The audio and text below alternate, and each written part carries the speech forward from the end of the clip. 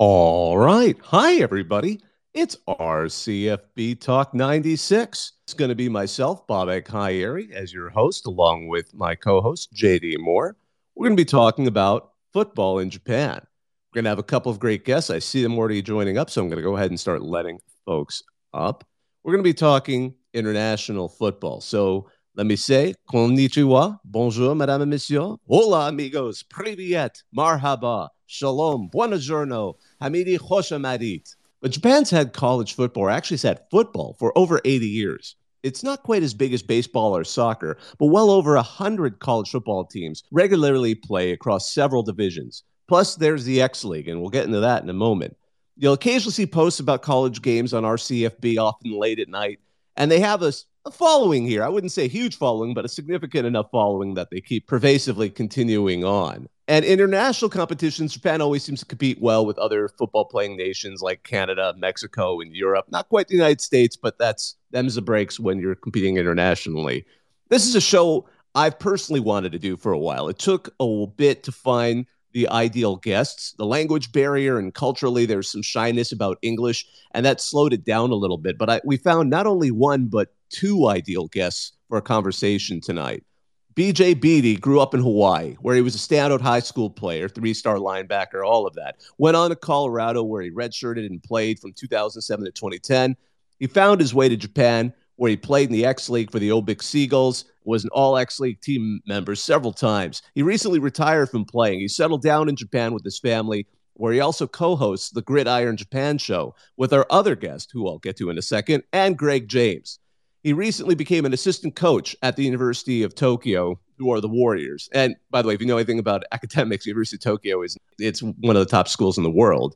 John Gunning, well, anyone who follows sumo, as some of us do in the off season here at RCFB, know his name and know his work. He's one of the leading English language reporters covering the sport. He's a columnist for the Japan Times, commentator on broadcast for NHK and NHK World, as well as contributing to CNN, BBC, HBO, etc. But it's not just sumo. He covers a lot of sports, including football, where he's a part of Inside Sport Japan. He's also sexy, cool, and beloved by all. So, hey, JT, have you had a chance to make it up? Yes, we are here and very excited to talk to our fantastic guests about college football in Japan. Aloha ahi ahi and aloha kakiaka to you all for this fantastic conversation. Very, very excited to talk to, not only a guy who from Kahuku, I could talk about Hawaii prep football all day long, but especially be able to talk sumo a little bit with John Gunning. I'm very, very excited for this conversation, but man, I am so amped about this one. Welcome, gentlemen. Thank you so much for joining us. Great to be here, guys. Thanks a million for inviting me. Pleasure to get on and get to talk about football in Japan with an international audience. It's a passion of mine, of course, and don't get to talk about it enough, so I'm grateful for the opportunity. And thanks for putting in the sexy, cool, and beloved by all as well. The checks in the mail. Yeah, thanks for having me on. Excited to talk football. Just in general. Sean said cool and sexy, but in Japan, he's the most interesting man here. Like, honestly, I mean, you guys have. I can give you the player perspective, but John can probably run history of Japan and football more than anyone I know here. So yeah, just excited to get going. Yeah, I've gone down a rabbit hole over the last few years.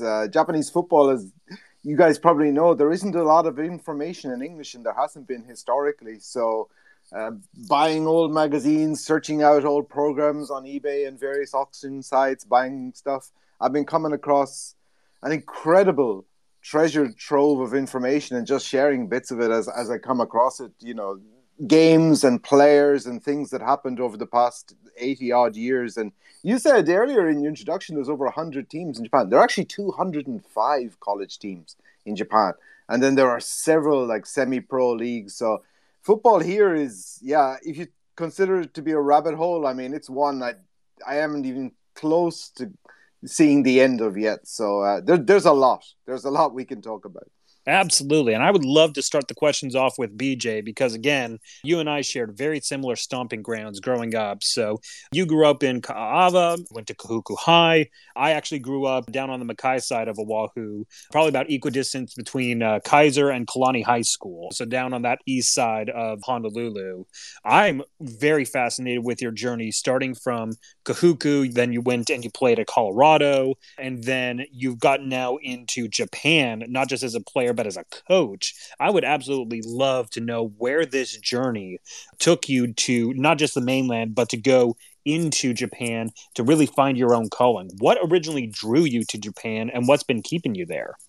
Oh, I mean, we're from Hawaii, right? And just what is the biggest, right, market as far as tourists we get, right, is the Asian market. I grew up thinking so many things we took for, like, I grew up thinking, like, taking your shoes off when you entered your house. I thought that was Hawaiian. I grew up honestly thinking that was like a Hawaiian thing. The Japanese word for octopus, taco, like, there's so much influence, and it was always there. I took Japanese in high school. Actually, not much of it I retained. And the opportunity came through a good family friend who was a former Obic head coach in the 90s, I want to say. Coach David Stan. He also coached at Kamehameha. He was at Kamehameha at the time. And yeah, he came over and I was just recovering. I was trying to rehab through an injury that I was going through. And he asked me, he was like, there's an opportunity to play in Japan. Like, what do you think? And I told him, hell yeah, like, when and where? Like, football is football to me. And, that led to a sit down with, and, when I tell this story, I forgot to say this. I was actually a tour guide at Kualoa Ranch at the time. I was doing ATV tours and I was supposed to go to work that day. And I get the phone call at about 6:30 in the morning from Uncle Dave saying, hey, they're coming over. They'll be here at 9 o'clock. I call into Kualoa Ranch and said, hey, I'm not coming. And they're like, oh, what's wrong? I was like, I got something better to do today. And that's literally that was the excuse I gave my manager. And he was like, that's not good enough. I was like, well, too bad. And had to sit down with the current head coach, Makoto Ohashi, and probably the GOAT of players when it comes to Japan and the X League, Kevin Jackson, who played at the University of Hawaii. Sat down with them, had a good talk, and they wanted to bring me out a month later. I walked into Kualoa Ranch the next day, said I'm quitting, and just came over to Japan. And I've had my good moments, I've had my bad moments, and I've just I want to say I left the game in a better place, and it's just been an exciting, like, I can't even describe. There's not enough time for me to describe just how thankful and just how much it's meant to be able to continue to play this game for as long as I did. You talk about me coming from Kahuku, like, I was a little, I wasn't supposed to go as far as I did in my football career. Let's put it that way. When I first started. Yeah, and because you come from a family that plays a lot of football. I mean, obviously your father, coach, and also linebacker who played for BYU, and your maternal uncle, first round pick out of Colorado himself, and even was interim coach of the Rainbow Warriors for a few games there after Norm Chow was let go. So you come from a very strong football playing family from Hawaii. Yeah, but and it's funny that I ended up here in Japan because everybody always talks about how big, like, oh, you're so big, you're so that. And I'm like, I never started out this big. You talk about my dad and my uncle, and they're definitely the reason why I got as far as I did. They helped me with the mentality. They helped me with the skill sets that I needed. I was definitely very lucky in that sense. Yeah, but it was like JD knows, and on our side of the island, like, there's a joke. You could rob on Friday nights if there's a game. You could rob the entire North Shore because no one's home. Like, that's not a joke. That's pretty much, you could pretty much rob us blind because everybody's at the games. But that was also pressure though. My dad, I'm named after my dad. And I actually had Pop Warner coaches tell me, like, how are you your father's son? I've had people tell me that, and it was a decision I had to make at that moment, right? Am I gonna sit in his shadow my whole life, or am I gonna, step out of it? And luckily they pushed me enough to where I did step out of it. And I mean, yeah, it's it is seriously insane that I played as long as I did. Absolutely. And I mean, you are spot on when you talk about, the split of once you have those night games hitting on the North Shore, everybody is out at a Kahuku game. One of the things that I think not a lot of people realize is, you hear on the mainland, you have the private schools that pump out all this talent. Like you hear stuff about like Marcus Mariota coming from St. Louis, or the Tagovailoa brothers, or all those other guys coming out of those preps like Manti Te'o out of Punahou or something else like that. But Kahuku has been that dominating force in the public sector for so long. I mean, you're talking about, you have, I think it's like 8 current championships right now in Division One and a ton in the Open as well. And that's literally just since '99. You don't even have to go that far to know how culturally significant Kahuku football is to Hawaii, and what kind of pipeline it's churned out with so many NFL players, and what that really means for those guys growing up on the North Shore, what it means to be a Red Raider and to don those colors on a Friday night. I absolutely love the fact that I just get to nerd out about all this type of stuff. But you know more than I do in the fact that this generates a type of generational expectation, and it creates a generational growth for all these guys who end up donning those Kahuku uniforms. What did that growth at Kahuku bring you for your college football career and ultimately your coaching career? Well, I found out early, right? So I didn't really know this until maybe a few years ago, but I was the first 3 year starter at Kahuku, and I didn't know that until maybe about 3 or 4 years ago. What that helped me was learn, when I got to Colorado, right? Everybody was player of the year, everybody was all state, everybody was all this, all that. And I already had the early experience to, the starter is better than me. The starter is more physically gifted than me. But how am I going to take, he's my teammate, but how am I going to get on the field? How am I going to get my starting role? I had to deal with that already in high school. When I got to Colorado, I had the guy in front of me. He played in the NFL. He's a Super Bowl champion. Brad Jones played for the Packers.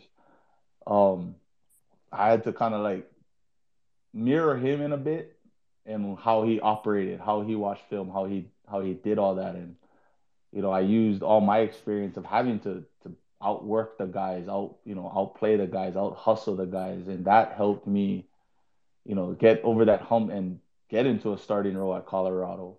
And I think just having that, that mentality where I can't settle and things like that is also what helped me play for so long here in Japan.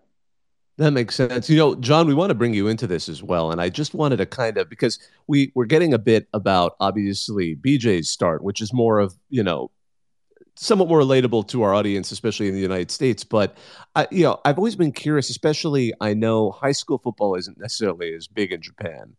So is there, for kids growing up there, is there a competition between, I don't know, this is again, possibly my own ignorance, like sumo or sports like that? Do they tend to attract big men more?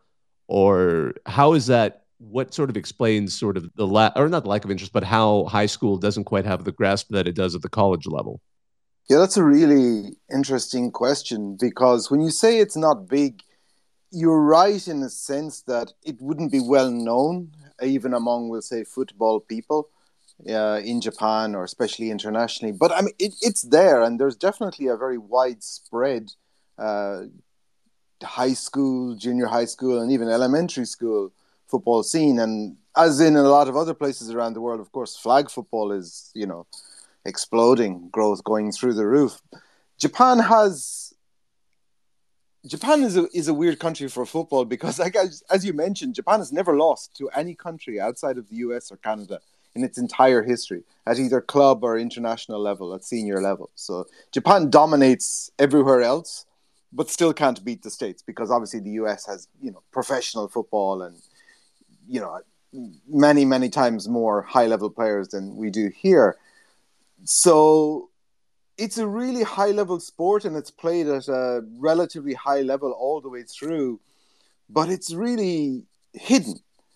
I think we did a conference about 3 or 4 years ago where Nielsen, the big company that does all the research on sport, estimated that American football was the 47th most popular sport in Japan.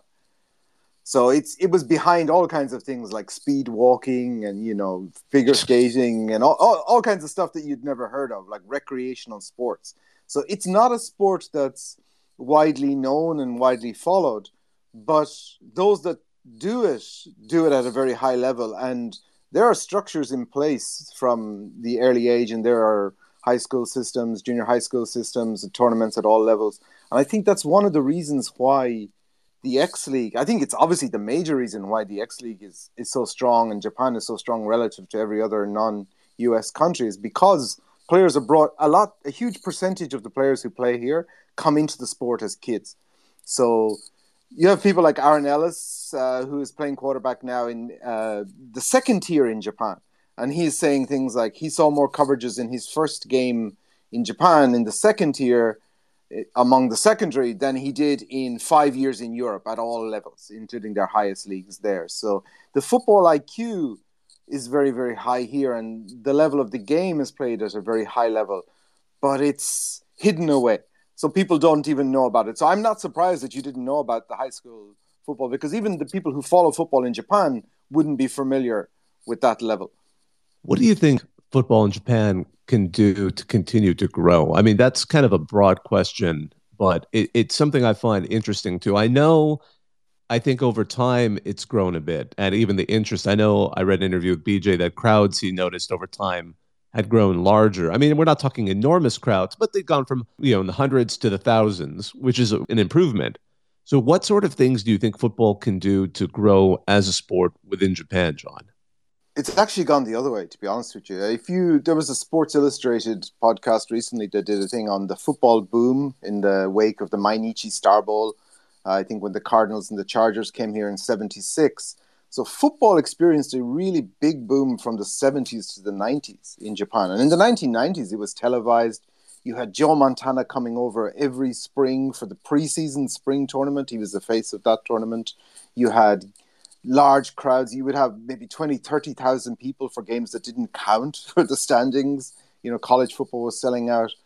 And you had a lot of teams that were backed by big financial institutions. A lot of the banks, almost all of the banks that existed at the time, sponsored a football team and, financed them pretty well.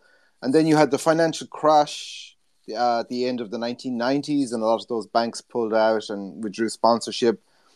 Football went off television, and it's a shadow of what it was in the 1990s. As the level, it's this weird inverse curve, whereas the level has continuously and progressively gone up, and the level of Americans and imports who started coming in the early 2000s just went through the roof. I think we had 35 of 37 3 years ago had some kind of NFL experience or came from D1 FBS programs, which is, unheard of in any other semi-pro league around the world.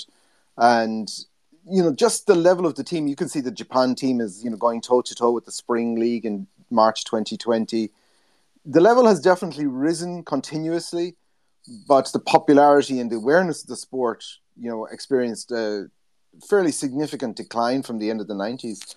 As to what it can do, I mean, there are a whole host of things, but like you ask anyone involved in the sport here who's, doesn't have control or doesn't have their hands on the levers of power, it's banging your head against a wall trying to get stuff. There are too many cooks, basically, too many people who have influence and say, and the game is too fractured without centralized control. But getting the sport on television, capitalizing on the fact that you have U.S. military bases in the country with a large football-loving audience, which is constantly refreshed, thousands and thousands of U.S. military personnel that you could be bringing to games that aren't even aware that football takes place in Japan. That's an audience that I think absolutely should be exploited, because they're obviously going to cycle back to the US and spread the word. I think you continuously grow your audience there.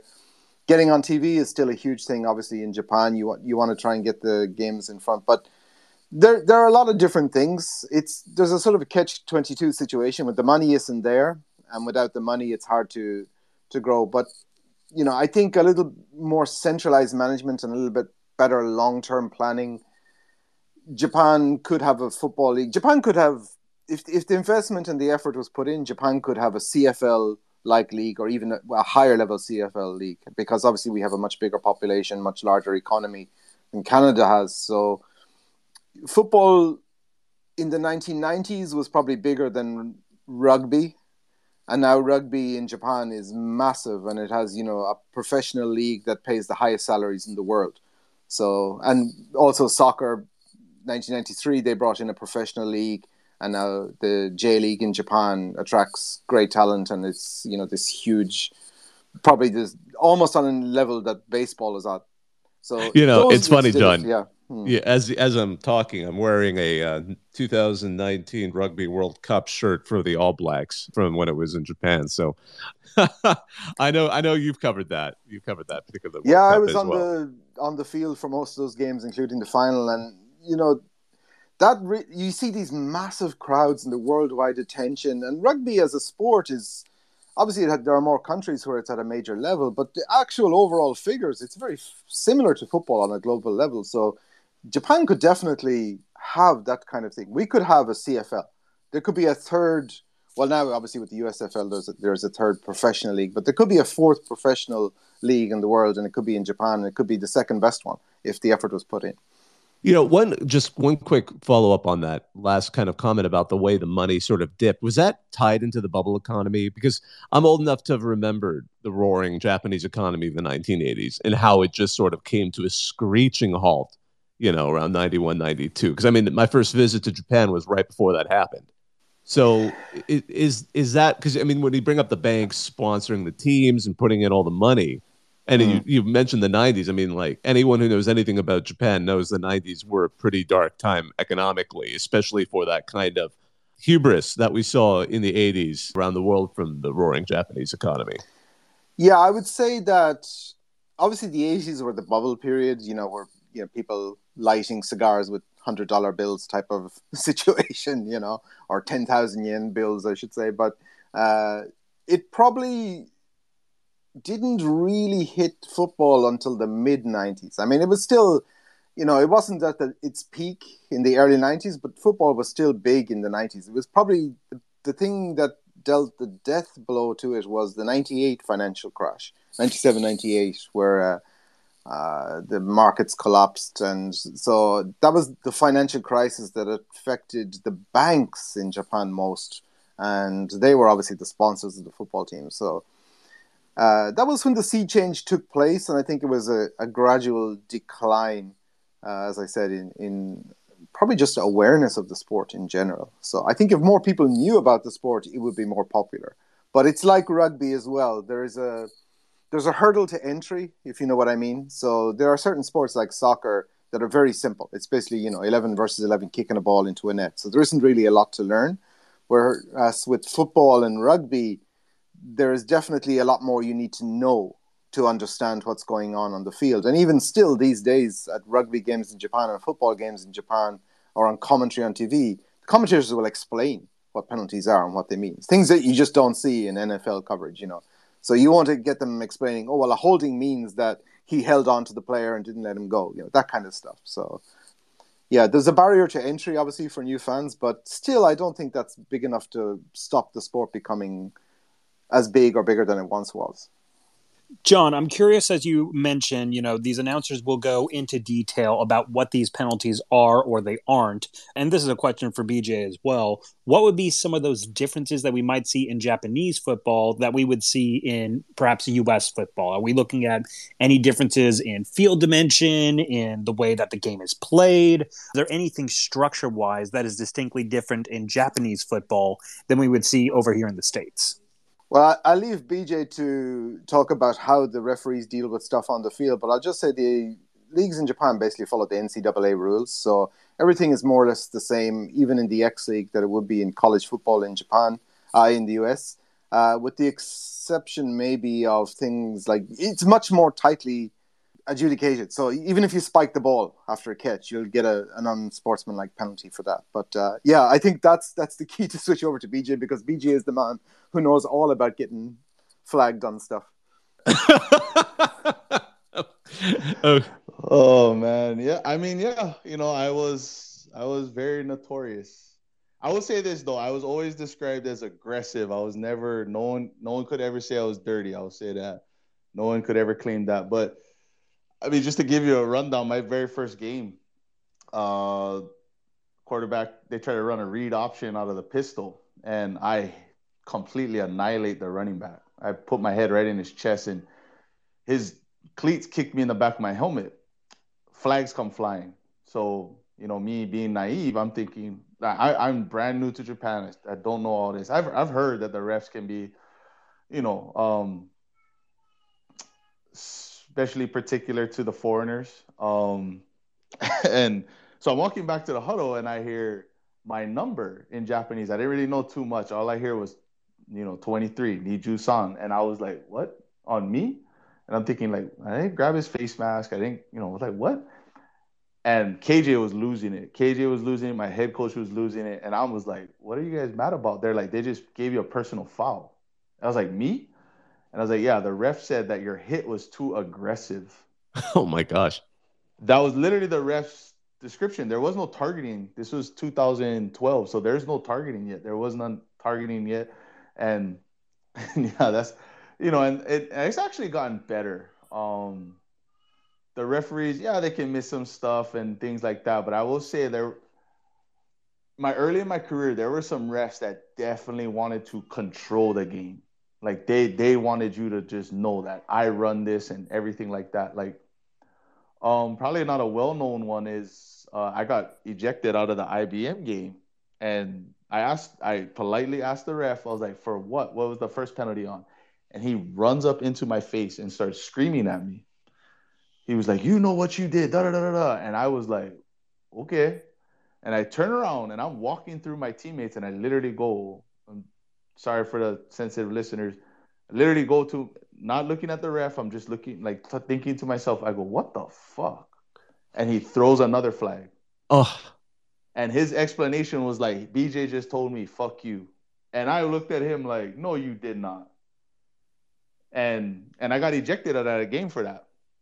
And my head coach was, trying to debate for me and stuff like that. And, the ref was like, no, he's gone. And then I did something that kind of got me in trouble, which is, why I had a reputation with the refs. But some refs loved me and stuff like that. I get to talk to them now that I'm at the University of Tokyo. I talk to them before games and stuff like that. A lot of them are great guys, but that one ref in particular, I don't know. I don't know what I did to him. But I remember before I left the stadium, I was like, I didn't say fuck you then, but I will say it now. So this whole stadium knows I did it. And I did in front of the whole team. And the best part was my teammates were laughing. Yeah, I remember, because in your own words, you had a reputation as being like a bad man of the league. And is it just because of the aggressive play and kind of confusing sort of, folks in Japan who assumed you were like that all the time? Oh yeah. I mean, I was, JD talked about it. I was raised to play this game one way. And in Japan, when I first got here, like that wasn't, now, and like, I don't want to say I was the guy. I want to say I kind of had a hand in influence in it. Like, you watch the X League now. Heck, you watch the college kids. I see some college kids now, and like, they get up and they pump their chest, they pound their chest. They're doing all the, the cool dances now and things like that, flexing. I see all of it now, and I'm just like, yeah, this is how it's supposed to be fun. You're supposed to play aggressive. Play within the rules, obviously. Don't play dirty, but play aggressive. Like, that's what the greatest part about this sport. When I first got out here, like, so I played IBM for the first time, and Kevin Kraft was the quarterback for them. He was lighting up the league, and I sacked him. And I remember I got in his face just because I wanted to be in his head, and I got in his face and I told him, you better get comfortable because I'm going to be in your face all day. My own teammate told me, we don't do that. You don't do that. And I looked at my teammate, was like, no, this is how I play. So you better get used to it. Like I'm not. This is how you play football. So that was some of the challenges I had to deal early on with, just having to navigate that road. Excellent. I'm just going to do a quick station ID. This is RCFB Talk 96. We're talking football in Japan with BJ Beatty and John Gunning. We had a couple of callers. I wanted to allow one, at least mix in a few. Wondertaker, you've been really patient. What's up? Hey, thanks for bringing me on. Can you hear me okay? Sure can. Great. First off, I wanted to ask John, where are you from? I think, well, he's Irish. Oh, okay. I could say that much. He's from Ireland originally. Oh, yeah. Moved over here to do Zoom all areas. That's great. I can't hear anything. Is somebody saying something? He asked you where you're from originally. Really? You can hear? I can't hear this. Yeah, I'm from Ireland originally. I lived in the States and Italy before, but I've been in Japan for 22 years now at this stage. That's great. I love the game going global, so that's why I'm so interested in the conversation tonight. Well, first of all, I just want to say I'm from Oregon, and we've had a long tradition, at least. If somebody's speaking, I can't hear anything right now. Just one. Oh, that's so weird. Well, we can hear it, John. I'll tell you what, Wondertaker, just go ahead and I'll convey the question. It won't be a problem. I can hear you loud and clear. Okay. I was just going to say I'm from Oregon, and we have a team, a small town here called Ashland, and they have a long tradition of playing Japanese all-star teams back and forth over in Japan, over in Ashland. I don't think they do it anymore, but they started doing it in the 80s. And so I was wondering, first off, what is the high school situation like in Japan? How are they feeding the college programs over there to obviously get better and better? Oh, that's a good question. And I can convey that to you, John, if you didn't hear it. So I've heard about this, our guest, he's from Oregon, and he mentioned that Ashland has that high school kind of game where they play with Japanese all-stars on a regular basis. I know that's been for a number of years now. And there was kind of a question, and we sort of touched on this earlier, on how there's that kind of build up to build teams like that. And in Japan, those kinds of that high school development that goes towards it, because he's familiar with those teams that would play Ashland. Okay. So that game actually started. I think that was Chuck Mills, was it? I think so, because I was thinking of Chuck as well, because Chuck brought the first American football team to Japan with Utah State, and then obviously he settled in for some of his career, and he recently passed. He's an admirable guy in every sense, but yeah, he was coaching, I think, for Southern Oregon. That's right. Southern Oregon Raiders. I think KG Fighters went to Oregon and played the Southern Oregon Raiders in 1985. I think they were an NAIA team at that time. And after that, they had that kind of morphed then into the Pacific Rim Bowl. That sounds called, right. Where you had like high school teams coming. But even up to recently, you have the U.S. military high schools dotted around the Pacific, Guam, Saipan, Korea, places like that. So there are tournaments where they play sort of all-star games against Japanese high school teams as well. That's played pre-COVID. That was played up to, I think the last one was like 2019, maybe. I mean, even you had the former Prime Minister of Japan at that game at one of the military bases here, but yeah, so there is definitely, the high school and the college level, the teams have probably had more outreach. Well, obviously, they had, like a little bit like the football in the US, the college game was big here long before the pro game or the semi-pro game as it is became popular. So they've had links going back to 1934, basically, with foreign teams. And yeah, Japanese colleges and schools have played. Obviously, KG Fighters is probably the one that's best known, the most successful college program here. They've played in Mexico. They've played against Princeton twice. They played against Southern Oregon. They've been fairly proactive about playing teams from other countries. And a lot of the high school, there's obviously the International Bowl and stuff like that. So at the underage level, there are definitely more international links and games going on. Because obviously at that level, the differences aren't as pronounced. You don't it's not like the NFL versus the X League, which wouldn't happen under any circumstances. So. Hey, thanks for the question, though. That was we appreciate it, and thanks for listening. Okay. So, I just want to ask a follow-up question just on the X League structure. Also, I know college does this too, because there's promotion and relegation in those leagues, isn't there?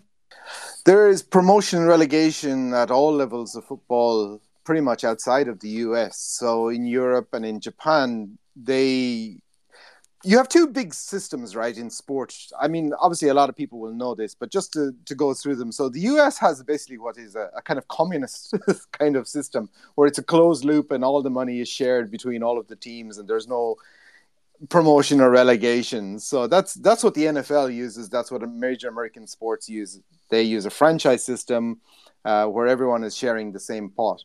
Whereas in Europe and in Japan and other countries, it's basically like complete free marketism.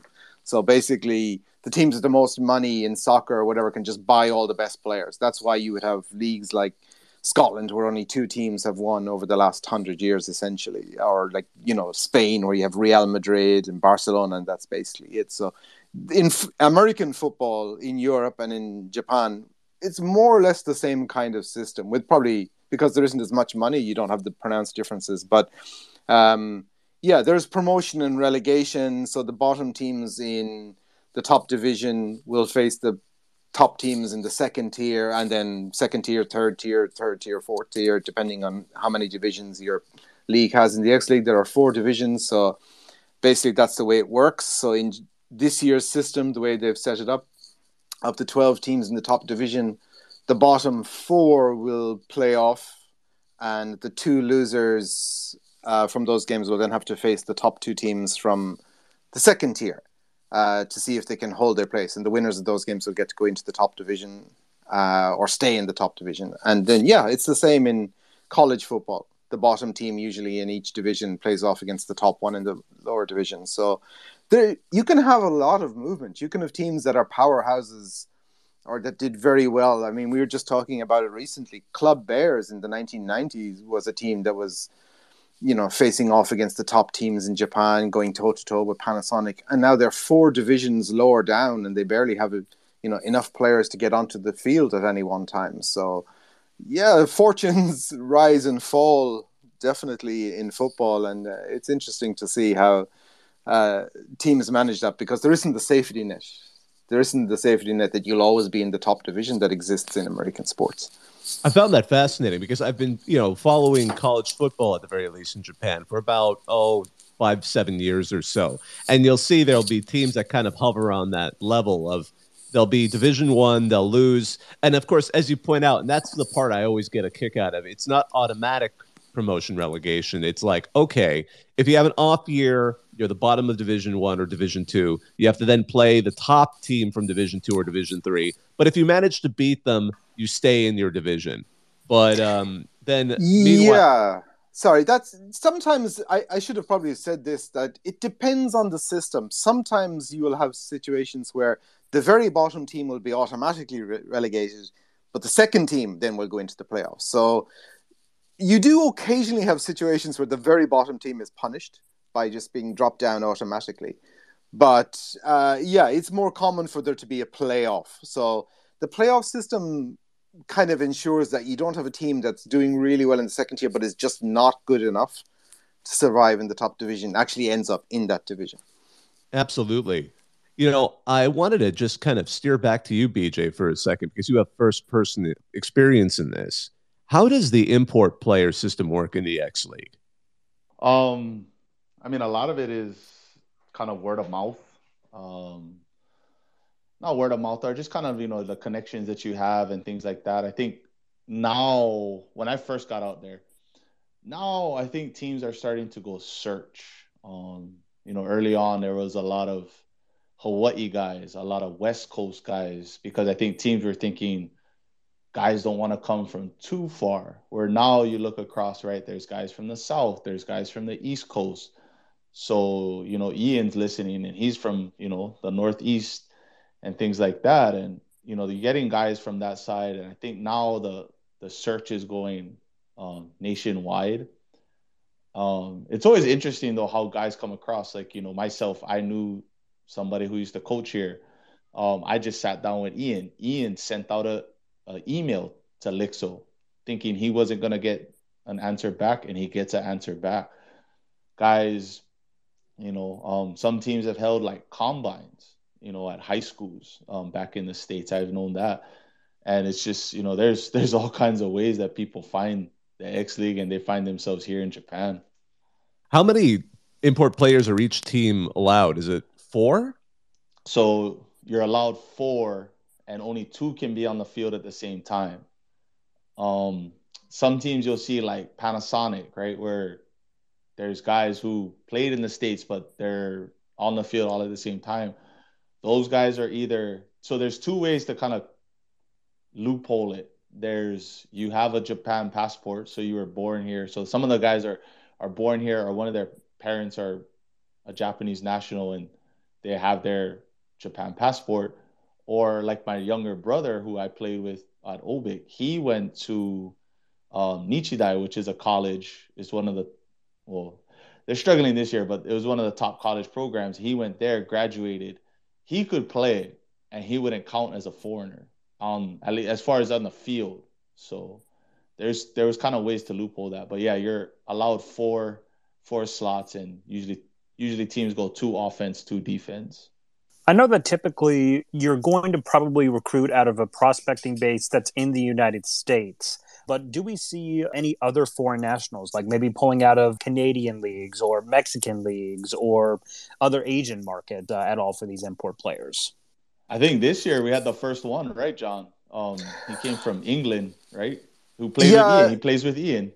So, yeah, you're talking about Joe Morton, right? So Joe Morton came from a British academy. He's Scottish-Serbian heritage. He played for, I think it's in Bristol. There's an academy, a football academy there.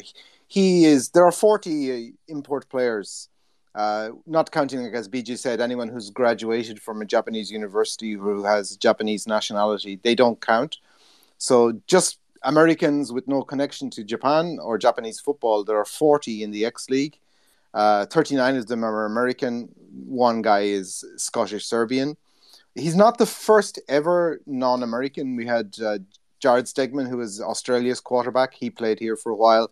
And in some of the lower divisions as well, you'll have guys we talked to, Colton Runyon. Actually, no, he's American as well. But there are a few like British guys or people trying out at the lower divisions. But at the top division, of the 40 that are there currently, I just have the stats here in front of me, 15 of them, 38%, have some kind of NFL experience, either off-season games or spent time with an NFL team in mini camp or in training camp.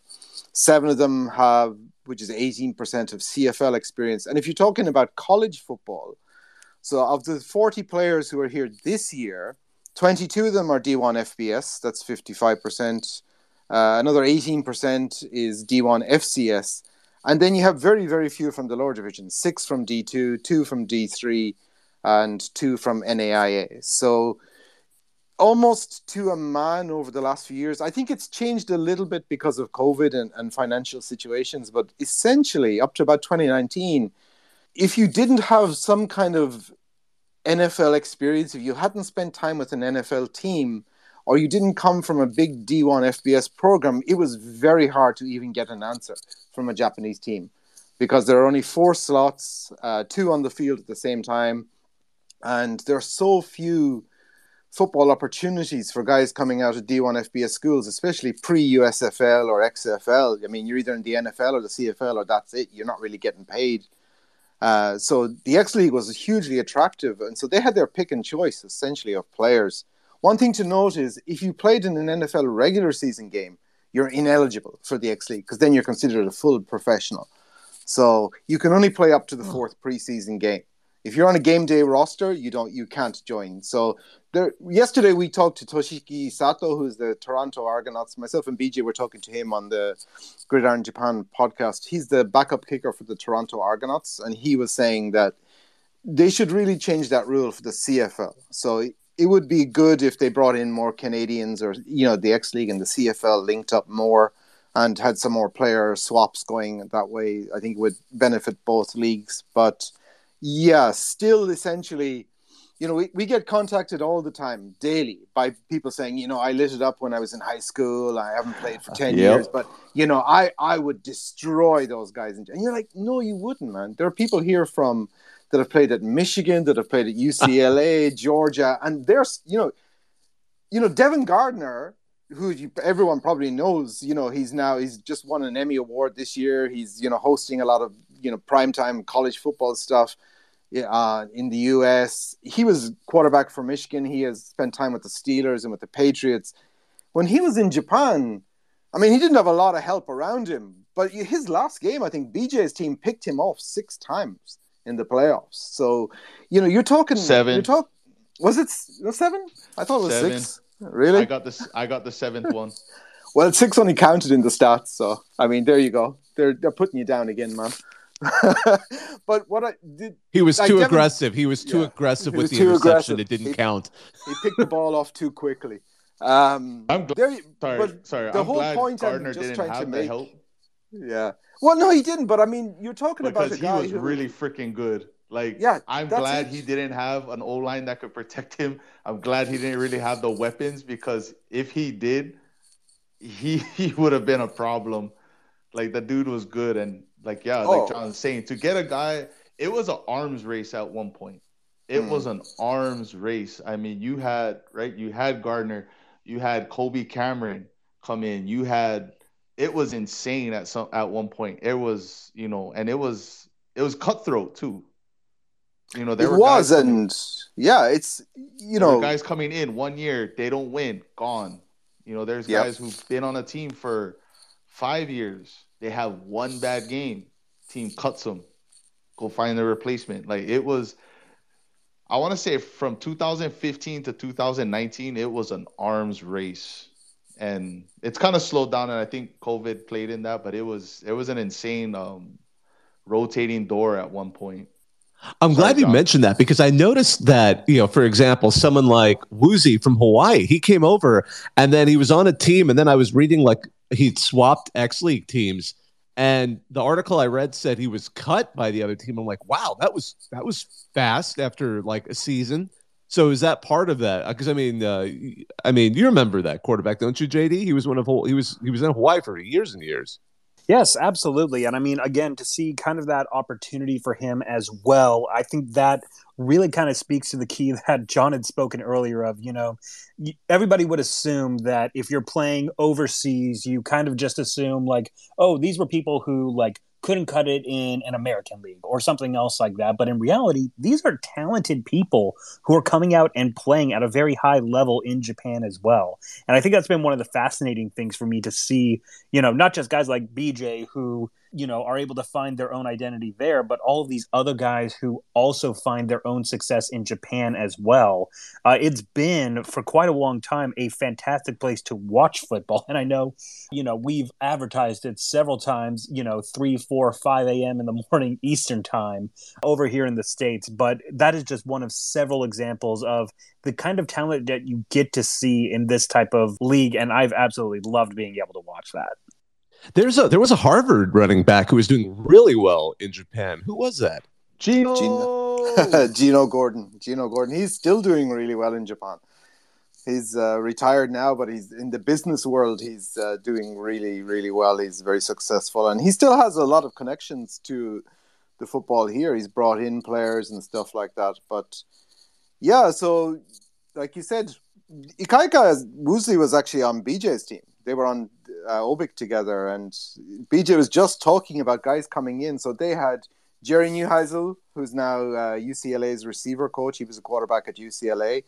Then they went to Ikaika, who was from Hawaii. Then they had Skylar Howard, who was at West Virginia. He was their quarterback. Then Jimmy Lockray, who was at Boise State. And now they have a wide receiver at quarterback now. They have Jason Smith from Auburn, right? He was like the wide receiver at Auburn. So they're playing. So, but, that's the level of player that we're talking about. And that's the level of player that teams are, cycling through and cutting. So, Yeah, it's a pretty high. And a lot of the Japanese guys, your tweet that went viral this week about the Kyoto Gangsters, where everyone was going crazy about the name. Machino, who is an offensive lineman for that college team, the Kyoto Gangsters, is now with Winnipeg Blue Bombers. He's one of their offensive linemen. I think actually he started this week, maybe. So there's a lot of Japanese talent at a high level of a human. Too. Yeah, he's huge. Machino is a monster of a human. I have to admit, I've always wondered how, John, and maybe you relate to this, how a guy like Hakuho, I mean, he's Mongolian, granted, but I mean, how he would do if he decided one day, I mean, he's probably past that age where he'd be able to do it, but imagine if he decided to become a football player. That guy is like an all super, I mean, he could have probably done any sport he wanted to do. He's just a natural freak. So I've talked an awful lot over the years about football and sumo. Obviously, they're my two main passions along with the rugby, but I've taken NFL players. I took Uchenna Nwaneri, who was with the Jags for, a decade or so. Tutan Reyes as well, who was an offensive lineman in the NFL for a decade for Houston and the Jaguars and a few other teams. The two of them were here a few years ago, and we went into Sumo Stable and they were practicing. And my experience has always been, especially in Europe as well, or the guys who play amateur football in Europe also do sumo. Sumo and the offensive line play in football is very, very similar. A lot of the same principles apply, a lot of the same techniques apply. It's essentially run blocking, where you're just moving an opponent from point A to point B against his will, as they say. So the NFL guys that I've taken into sumo stables that have jumped in and messed around in the ring, they say, oh yeah, this is all of the same stuff. The only things that are really different is that you keep your feet flat in sumo rather than being up on your toes, because you don't have to run down the field or anything like that. So someone like Hakuho or, some of these guys who've dominated in sumo, I think if they went into football at a young enough age, they could probably succeed. But the only difference is that football, the biggest obstacle, I think, for transitioning is the mental side of it. You have Hidetora Hanada, who is like one of the best prospects in sumo in the collegiate level in Japan, who's just given up that sport to try and make it in the NFL. But, you look at how many D1 FBS players who are extremely high-level football players never make it in the NFL. How many make it for 1 year and are gone? So the opportunities to play professional football are so few and far between, and the number of players who've been doing it since they were able to walk is just, many, many times more than could actually ever find a place. Look how many players are cut from the NFL every offseason. And most of those guys would dominate everywhere else in the world. So the difference between sumo and football is the number of people doing it at a really high level. So even though somebody like Hakuho, I think, if he started football from a very young age, he obviously has the drive and the athletic traits to succeed. But whether he would succeed is harder to say, because there are people of a similar talent level in football who never make it. It's just, it's the 1% of the 1% of the 1%, right? Isn't that the way it goes in the high school and college and NFL? So and again, it's sometimes even that work ethic too. I do recall, I remember Jeff Collins, before he went to Georgia Tech, he was at Temple, who came over to Japan to teach, I think, a clinic. And obviously Temple University has a full campus in Japan as well, which also is funny. I'm surprised they don't have a team. That would have been kind of fitting, the Temple Owls of Japan. That would have been amazing. But I know he went to a basho, and he was tweeting from there like, oh my gosh, these guys are like perfect linemen, when he was watching them in their stances getting ready to hit each other. So that was one of those moments I do recall from that kind of crossover between the two. Yeah, interior offensive line and sumo. I mean, essentially, if you took off the helmets and you took off the pads, it'd be almost indistinguishable. What they do is the same thing, more or less. BJ, I have a quick question, because you also, while you were a player, you were doing some coaching, correct? I helped out 1 year at Nichidai with my brother. Never really did it here and there, but I didn't really do it full on as I am now. What led you? But actually, there's a good fork there, because I'm going to go towards the brother, because your younger brother Bronson played DB, and except he joined you, I know, with Obik for a while, but the thing that struck me is he actually moved to Japan to study at a Japanese university, an exceptional one for football, Nihon Phoenix. He was on that championship team, wasn't he? Yep. Yeah. If they didn't win that game, I think KG, the college that John was talking about earlier, I think they'd be on like a 8-peat right now. Yeah, they're an incredible organization. Yeah. So yeah. And actually, my baby brother is actually playing for Nichidai as well. Oh, really? Yeah, he's an O lineman. Oh my gosh. With three brothers, you have a D lineman, linebacker guy. That was me. My middle brother, who's a DB, and then the baby's an O lineman. I didn't know your youngest was there. That's amazing. So they don't count as import players then, if they were to go. Yeah. So at the college level, that rule doesn't. There's no rule on that. You know, the college kids, the players are the players. There's no like, oh, he's American, he's Japanese. Oh no, I meant, but if he graduates from those schools, yeah. So when he graduates, he could go onto a roster and he wouldn't count. Yeah. Oh, that's fascinating. Oh my gosh. You know, so kind of obviously they won the title, and there's a thing, and I know they finally changed it. And this is one of those quirks that, you know, most people who know football history, and I'm sure John's obviously one of them. You know, historically, in the United States, there was the Chicago All-Star Game, which was canceled in the 70s because it got out of control. But it was a all-star college football team would play the Lombardi Trophy winner from the NFL. So the NFL champ against an all-star team.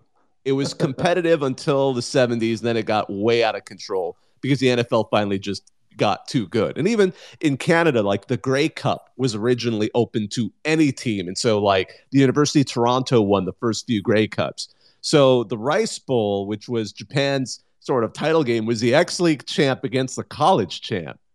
Now, I know you've played in that, BJ, on the X-League side, and your brother also played on the college side. What was that like to participate in for you?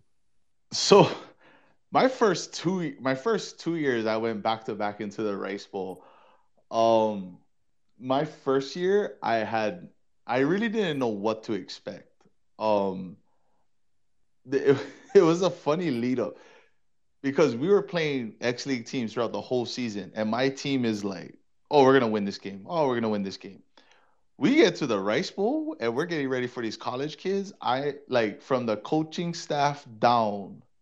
The whole team was nervous, and I'm like, these are little kids. You know, like we're playing against little kids, guys. Like, what are you afraid of? And the crazy thing is, my first year, we actually had to come back and win. We had to come back. We scored with like so many seconds left and won that game. And then I think going into our next year, like leading up to that game, first team meeting, we're getting ready for that game. Another guy from Hawaii, Frank Fernandez, who's an O-line for us, gets in front of the whole team and cusses the whole team out. And was like, they're little kids. What are you worried about? They're little boys.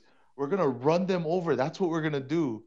And from that game on, like outside, I think of Panasonic and Ritsu Menkon, the game was never close again.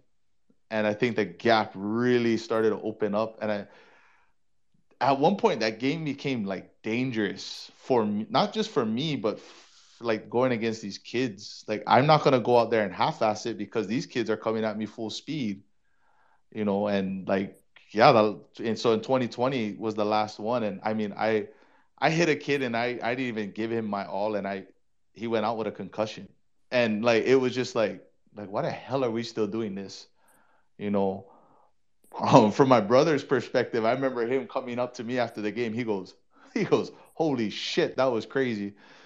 Yeah, because it was the Fujitsu Frontiers that year, wasn't it? Yeah, and that's when they were rolling too. And he was like, well, we're going to go out here and get our asses kicked, but we're going to go out here. So, hey, John, what's your perspective on this? Because obviously from a historical perspective, it was kind of a fascinating quirk to have the college champ play the X-League champ. Yeah, you know, football here kind of mirrors football in the US, but just maybe decades or a century later. So we had the same thing, right?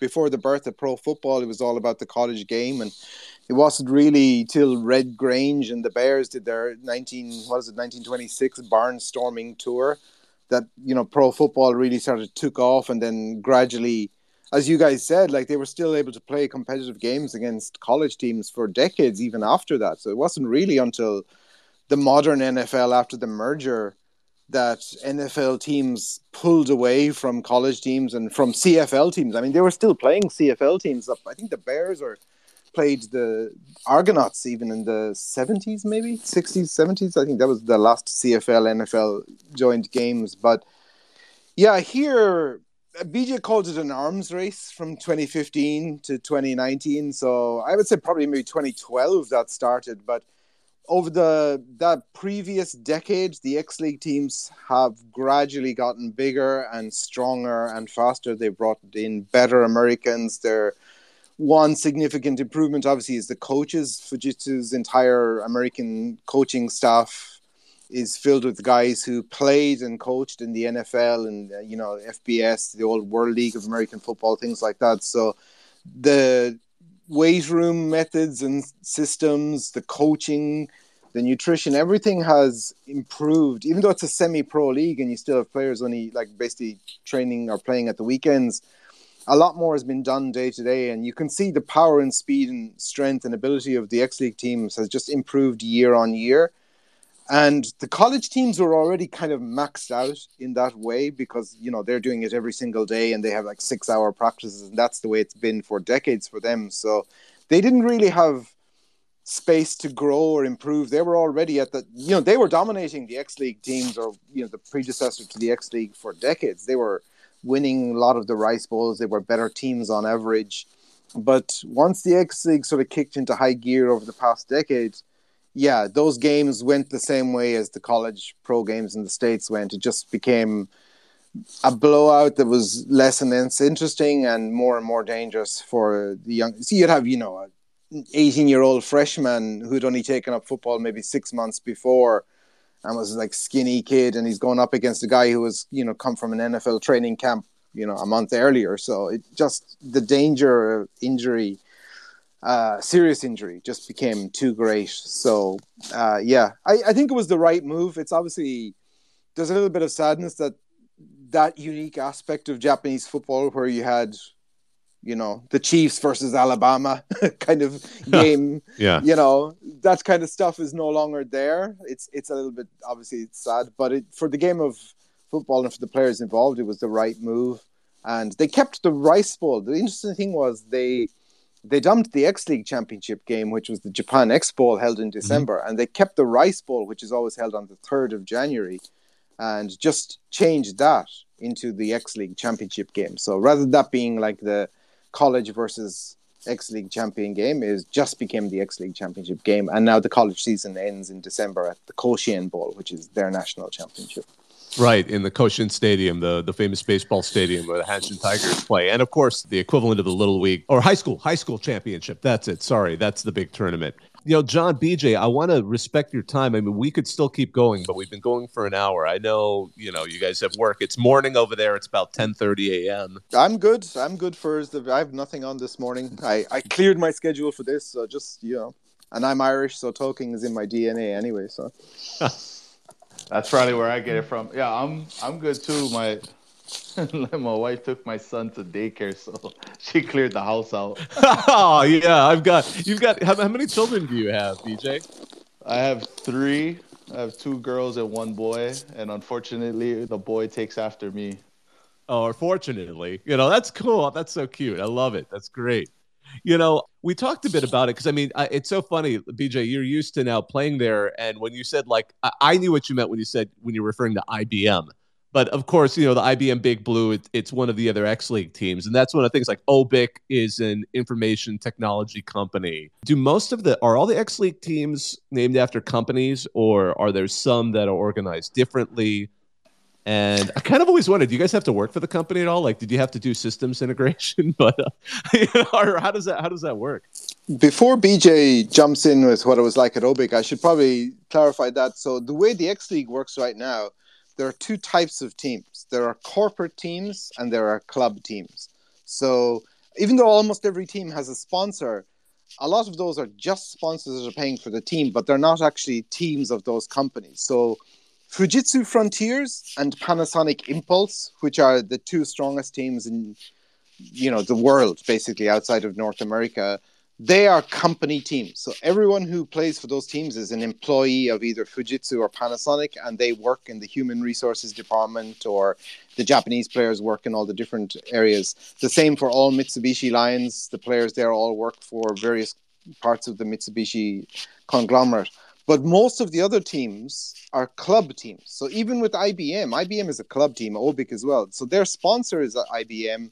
OBIC is sponsoring Seagulls, but a lot of the players on those teams have no connection to those companies. So how much they actually do for OBIC, BJ can tell you. But with some of the other companies, there's no connection at all between the player's work life and the actual sponsor company. And that's the way most...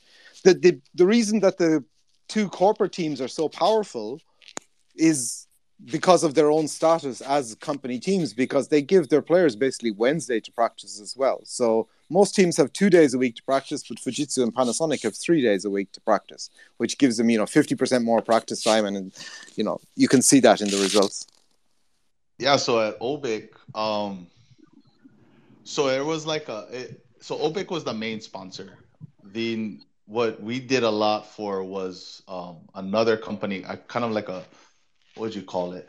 Like I don't know the term for it. I'm sorry, but it's part of OBIC, but just in a lower branch. But we would like do a stuff subsidiary. For them. Yeah, yeah. So that's the word. Yeah. We would do a lot of stuff for them. There was the company was doing a lot of things back when the tourism was high and things like that, all pre-COVID. We'd go to like what was that one? We went to like a ninja park one day. We did like the samurai thing and kind of just gave like what we thought what people would enjoy. And then on the other side, during the weekdays, we'd do a lot of flag football. So I'd go to like some elementaries just way out in the middle of nowhere and teach these kids flag football. And it goes back to the very first time, I'm telling the kid, yeah, just run a toss. And the kid looked at me sideways like, what? And I'm like, oh, yeah, I'm in another country. You have no idea what this sport is. You have no idea the terminology. And I'm like, okay. Like, so those were the things that we were trying to do, help promote the game and then also bring in fans and, kind of invite them to come watch and all that. For as the company, yeah. Mm-hmm. Talking about what BJ was talking about, teaching the kids terminology or just football in general, I find it the easiest way to teach somebody that doesn't know anything about football is to start off with down and distance.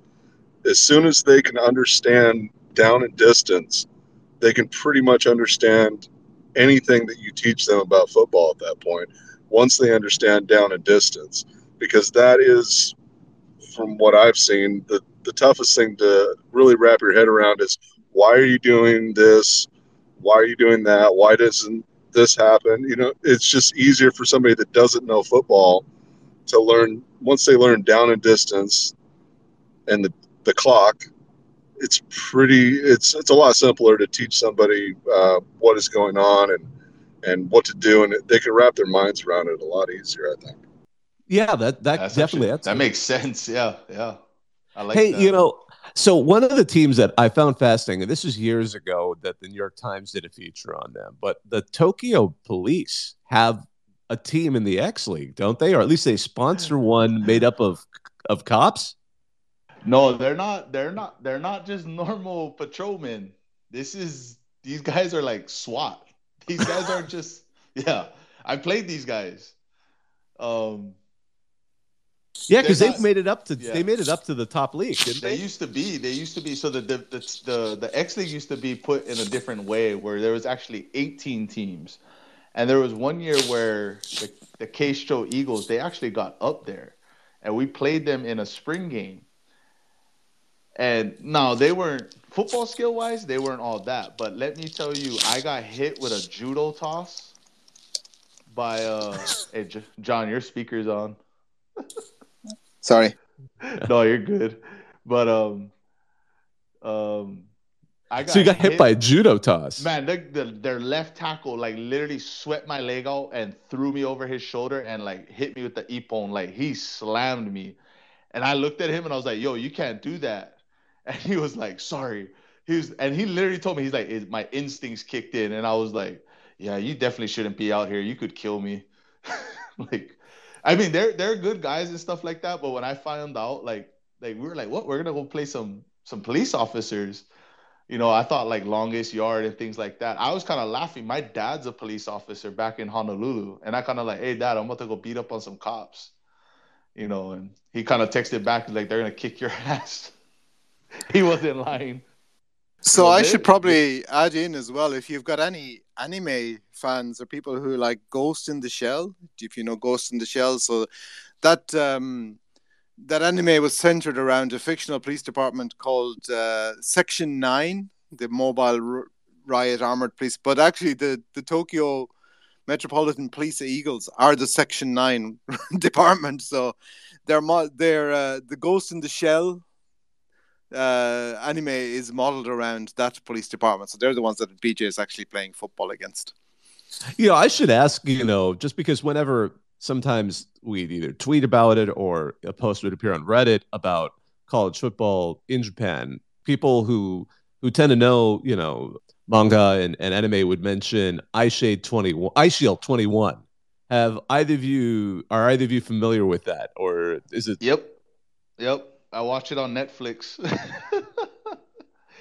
Yeah, I mean it's it's funny though. Like it's pretty long too. It's a pretty long series, but like the one thing I love watching about sports anime, right, is they make it very over the top dramatic, and then some of the skills that like these guys can do, it's kind of like, dang, I wish I could play football like that. But no, it's a pretty good anime, and yeah, if I wish it would help blow this thing up more here.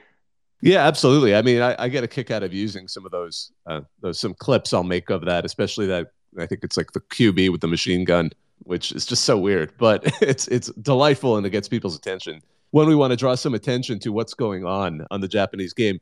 I wanted to also just kind of follow up again. So your brothers both came here, or here being Japan, to study. How much influence did you have in that? So with Bronson, I'm the big brother, right? And I've always been the one that kind of wants to look out for them and take care of them and things like that. Bronson, unfortunately, wasn't able to go to the Division I like I was. Talented, but his focuses were otherwhere, and his school scores weren't all that great. And he was at home really doing nothing. And I had a conversation with one of my coaches at Obik. Hey, Nichida is looking for a DB. Do you know one? And I was like, my little brother. And that's how that conversation came along. And with my baby brother, he went to Adams State for one semester. And, sure. Yeah, and it's a college in America, right, is tough, and it was in a scholarship. Like I was very lucky to get everything fully paid for. My mom and dad do the best they can. We're not poor, but to pay the tuition, right, that's a stretch for my parents, where the tuition here at Nichida is nowhere near what he would pay. And so that was kind of where that opportunity opened up, and I went. It was a different coaching staff from when my brother Bronson was there. But I went over to the coaching staff and was like, hey, could my brother come here? Is that an opportunity? And they were like, yeah, And it wasn't me telling them, come here. It's like, look, it's an opportunity for you to go to school. It's an opportunity for you to still play football. And it's an opportunity for who knows what. I was like, football is the tool. I was like, football is not the end game. Use football to get to where you want to go. So that was it was their choice at the end. I just kind of was like, what do you think about this? And not so much like, no, you're going to go to Japan. I didn't have that, so I didn't want to do that to them. So I know you've decided to enter the coaching ranks yourself at the University of Tokyo. What led to that decision? That was a blessing. You talked about Ikaika earlier getting cut from Obik, and sadly I joined that group, and it wasn't something I was planning on, and I was kind of in well, I'm done playing because I didn't want to play for anybody else. I wanted to go out with my teammates, and because I was planning to retire at the end of this year anyway. However the season played out, I just wanted to go one last round with my guys, and that didn't happen. And so I just reached out to I in 2020 actually a couple kids from the University of Tokyo reached out to me on Instagram, and they're like, "Hey BJ, would you mind like helping us?" And I was like, "Well, with everything right?" I was like, "Yeah, like let's meet on Zoom, let's go over film, let's break down some stuff." And I built a connection there. One of the what would you call him? He was kind of a GA for us at OBIC, and he was from the University of Tokyo. He's one of those kids I helped. And I just reached out to him. I was like, "Hey, what do you think Mori-san would let me come on and coach?" And like, I kid you not, I think within like an hour, I got a message back. He was like, "Yeah, here's his phone number, here's his email." And at the time, I was actually talking to Kyoto too. I was talking to their GM Miwa-san, and he was trying to figure some things out with right now with Japan and COVID. They didn't want the school didn't want me coming from the Tokyo area down to Kyoto, just with everything with COVID still. And so I sat down with Mori-san, and I had a resume ready. I had my philosophies ready. Like I give my D lineman tests every game after every game for our next opponent. I had that already, and he said I don't want to see any of it. And he said I just want to know where your head and where your heart's at. And I mean, that's how that led. I mean, I knew I always wanted to coach. The games taught me so much, and I just want to give that back. So that's how that all happened. And yeah, it's been an up and down. It's been a learning process at the University of Tokyo. So That's fascinating. How are college programs organized in Japan? that all depends on the program.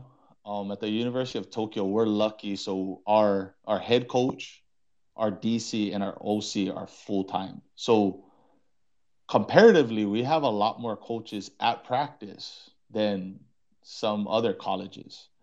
Um, there's also a lot of student, what would you call them? They'd be kind of like fifth year seniors or grad students who are also out there helping and aiding. And like, there's so much staff. And as far as coaches, though, I mean, having the big three, right? Having your big three there are huge. And it's structured. I mean, they obviously can't be everywhere. So we don't have in the individual coaches there at every practice. I am only going there on Saturday and Sundays. I meet virtually with them Tuesday, Wednesday, Thursdays. So are the players like, is it like, I mean, because obviously we know how American athletics tend to be organized, especially, for example, at, the NCAA or NAIA level. Are the programs there more like super duper clubs, or are they more formally integrated into the university? Oh no, no, no, they're all part of the school. So I mean, I have sometimes I won't have kids at practice because they have class, and obviously right at the end. So at the University of Tokyo, there's one field that we all really have to share, and we have to share it with the soccer team and the lacrosse team, both male and female lacrosse teams, both male and female soccer teams. So sometimes our practice schedule might fall on the same time as a kid's class or something. He might have something. So yeah, that's one of the challenges. But I mean, there's a lot of people out there, a lot more than you would think. Staff, people with the cameras. There's another interesting thing is so at the University of Tokyo, we can't really recruit kids. So we're not getting these kids, funneled into us from college. Um, just to make it simple. So my four freshmen, um, two were ping pong players, one was a swimmer, and one was a rugby player. So And these are D linemen. and they're gonna be D linemen. Mm-hmm. And but so the freshmen actually don't practice with us because a lot of these kids are learning the game for the first time. They actually have a separate practice, and there's freshman coaches, and those coaches are getting these kids right on their fundamentals and just learning, right? Like I took one weekend where I literally took all four of them and just taught them a 3-point stance and helped to balance them out and just put them in the right position just to start, right? Because if your stance is bad before the play, there's very low percentage of you likely to do well on that. And so, yeah, that's one of the other challenges at the University of Tokyo is, I have a lot of these kids my seniors only started playing football 4 years ago. So, and how good they are for within those 4 years is amazing. Mm-hmm. So for a team like KG, down in Kobe, do they just have like a good, because I know there's like a high school team that's got a similar name. Is that how they do it? Are they just sort of teams that are that's like funneling? Yep, that's a factory. So there are some colleges. I know Nichidai has one, Hosei has one, Waseda has one, where they have a high school team that does funnel the kids into their college program. Sometimes the kids are obviously, right, they go to different programs and things like that. But yeah, KG's a factory. I mean, they're pumping kids left and right. And yeah, I mean, some of the colleges they're lucky enough to have those high school programs that run up into their college programs as well. Yeah, I remember Westside had a guy from Chico, California, who ended up going through there, and I think he joined the X League at one point, but that was a while ago. Yeah, no, man, that's fascinating to hear that, especially because there's like two major conferences from what I understand. The Kanto, which is obviously the Tokyo Yokohama region, and the Kansai, and I'm probably mangling it, which is, Kyoto, Kobe, Osaka area, and then the rest. Because it's funny when you see that tournament that erupts. It's like basically a bunch of Goliaths wrecking little teams, and it's those two teams that end up playing. Or at least I think Kansai has like an at-large bid for the other, for the runner-up. So it really, there's a lot of teams that play, but it seems like there's like 16 teams that are really good at college football in Japan, from what I've observed. So they have changed the system from this year. So essentially, it's every conference champion will go into a direct knockout for that. So in the previous years, if you finished first, second, or third in Kansai, you would end up in that sort of national playoff championship and the top two teams from Kanto area. So you could probably say the Kansai one is essentially the SEC of Japan. And the Kanto one, which is based around Tokyo, is probably like the Big Ten or something like that. That's probably the closest way you could do it. But then you have a whole host of other, Mid-Atlantic Conference and stuff like that. So basically what you have is you have the winner of every conference just goes into a straight knockout tournament. But the winners of the Kanto and Kansai, so what I said were like the SEC and the Big Ten, they go straight into the semifinal. So all the other teams will play off then, and then they will end up playing the two winners in the semifinal. And obviously they're going to lose to them because no other team from any other conference has ever made it to a Koshien Bowl, and this is the 77th year. So the power difference is even more dramatic in Japan. Basically, the two urban areas, the one centered around Tokyo and the one centered around the Kyoto, Osaka, Kobe area, which is Kansai, they are the two centers of power in Japan.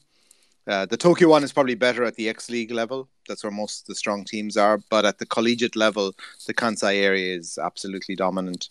And so the way things stand right now, before that tournament even gets underway, you still have all the conferences running their own tournaments.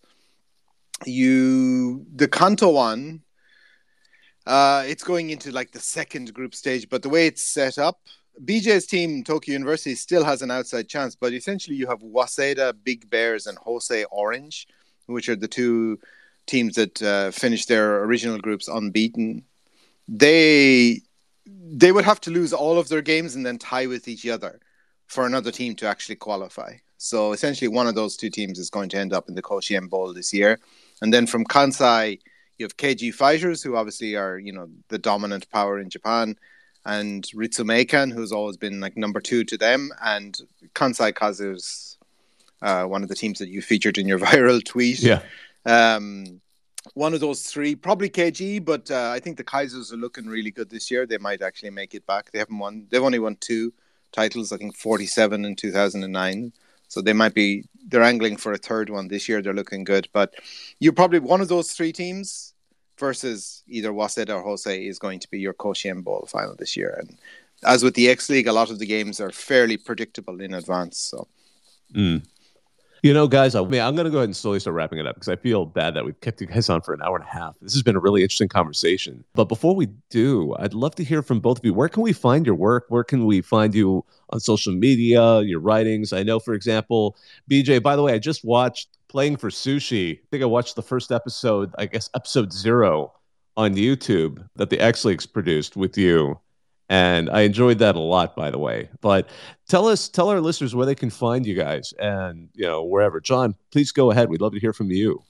So you can find me sumo-wise, the Japan Times. I have a weekly column there, Inside Sumo, which is online every Wednesday night in Japan. NHK, which is the national TV station, would be like the ABC, NBC kind of thing of Japan. I do a lot of stuff there on the Sumo, the live broadcasts. NHK World, we do preview shows. You can find stuff on that as well. Inside Sport Japan, the media company I set up. If you're interested in sumo, gridiron, and rugby, we cover those 3 sports.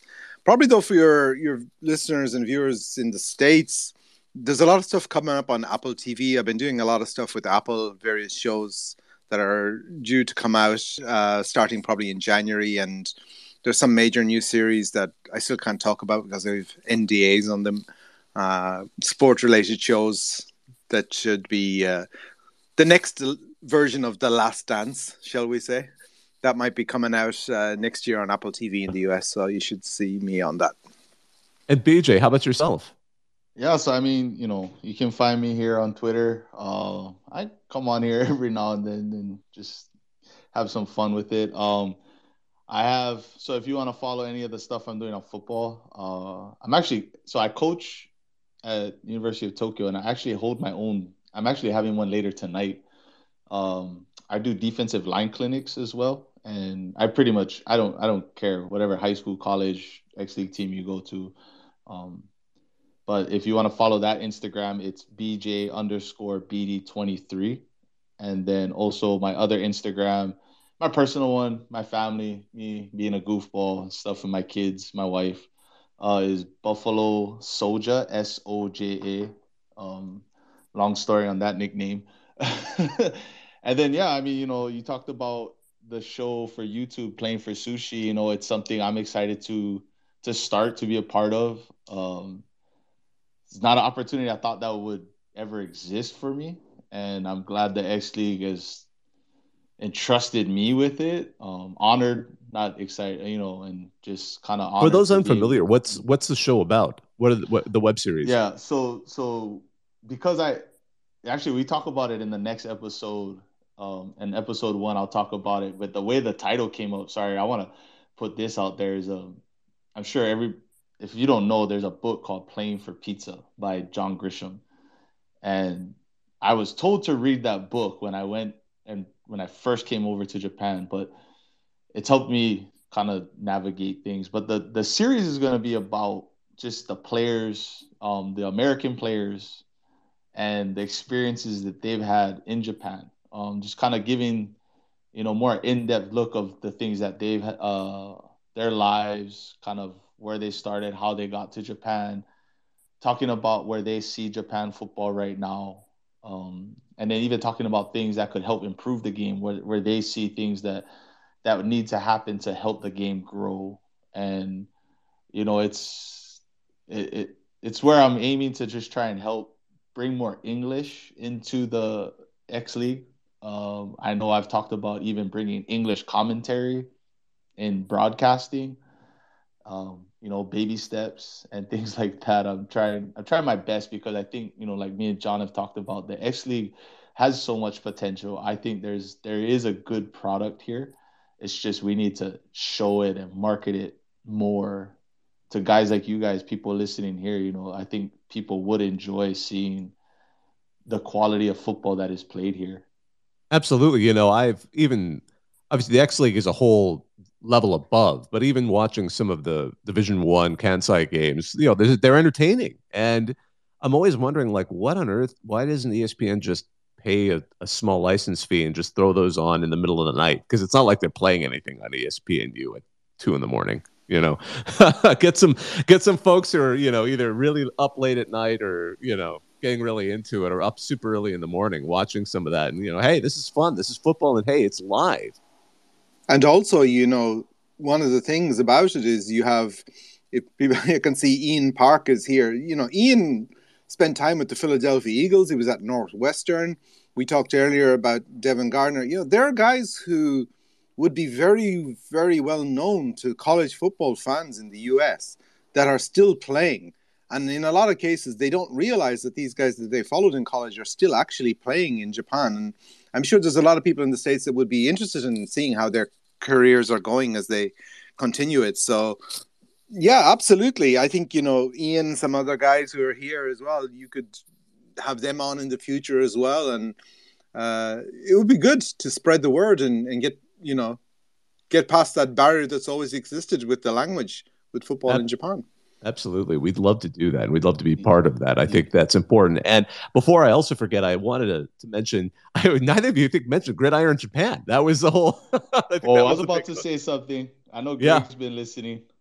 So, yeah, I mean, we have a podcast with one of the listeners right now with Greg James, John is always a busy man, but, you know, he's always making time to talk with us. And we have our podcast that's going, and we talk about the football, and, you know, it's the perfect blend, because Greg is like the football historian in all aspects. John's the football historian and just overall knowledge here in Japan. And then I'm kind of like the player that gives the X's and O's and the spicy takes every now and then, huh, John? I'm the person who talks about it, but you're the person who's actually done it. That's the difference. Yeah, but, you know, we have some fun with it. And, you know, I gave a spicy take this week, and, you know, we'll see how it goes. I've gotten some interesting messages about it afterwards, but they got to prove it to me otherwise. So, yeah, that's a good blend. That's a good trio. It's been good having BJ in the media world. You know, he's especially, as he said, he got cut, so that gives him plenty of motivation to to lay into people left, right, and center. Not that he needed it anyway. He's not a guy who needs much encouragement when it gets time to speak the truth or speak his mind. So it's been really refreshing to have BJ come on and actually tell it how it is. So gotta appreciate the fact that he's in the media world now. I know we do. This has been a great conversation. Well, John and BJ, thanks so much for joining us. This has been a great talk. Our pleasure. Yeah, thanks for having us. Really appreciate it. Absolutely. And we'll try to work it again some other time. Maybe in the off season, we'll have another repeat, or maybe even before, I don't know, the Rice Bowl or something. That'll be real fun to get back together and talk and see how things are going. Well, that's all the time we have right now. This was our CFB Talk 96. We talked about Japan's football scene with BJ Beatty and John Gunning. On behalf of myself, Bobak Ha'Eri, on behalf of my co-host, JD Moore, thank you all for joining us. Have a great night now, or a great morning if you're over in Japan. Now, I'm going to hang up and listen.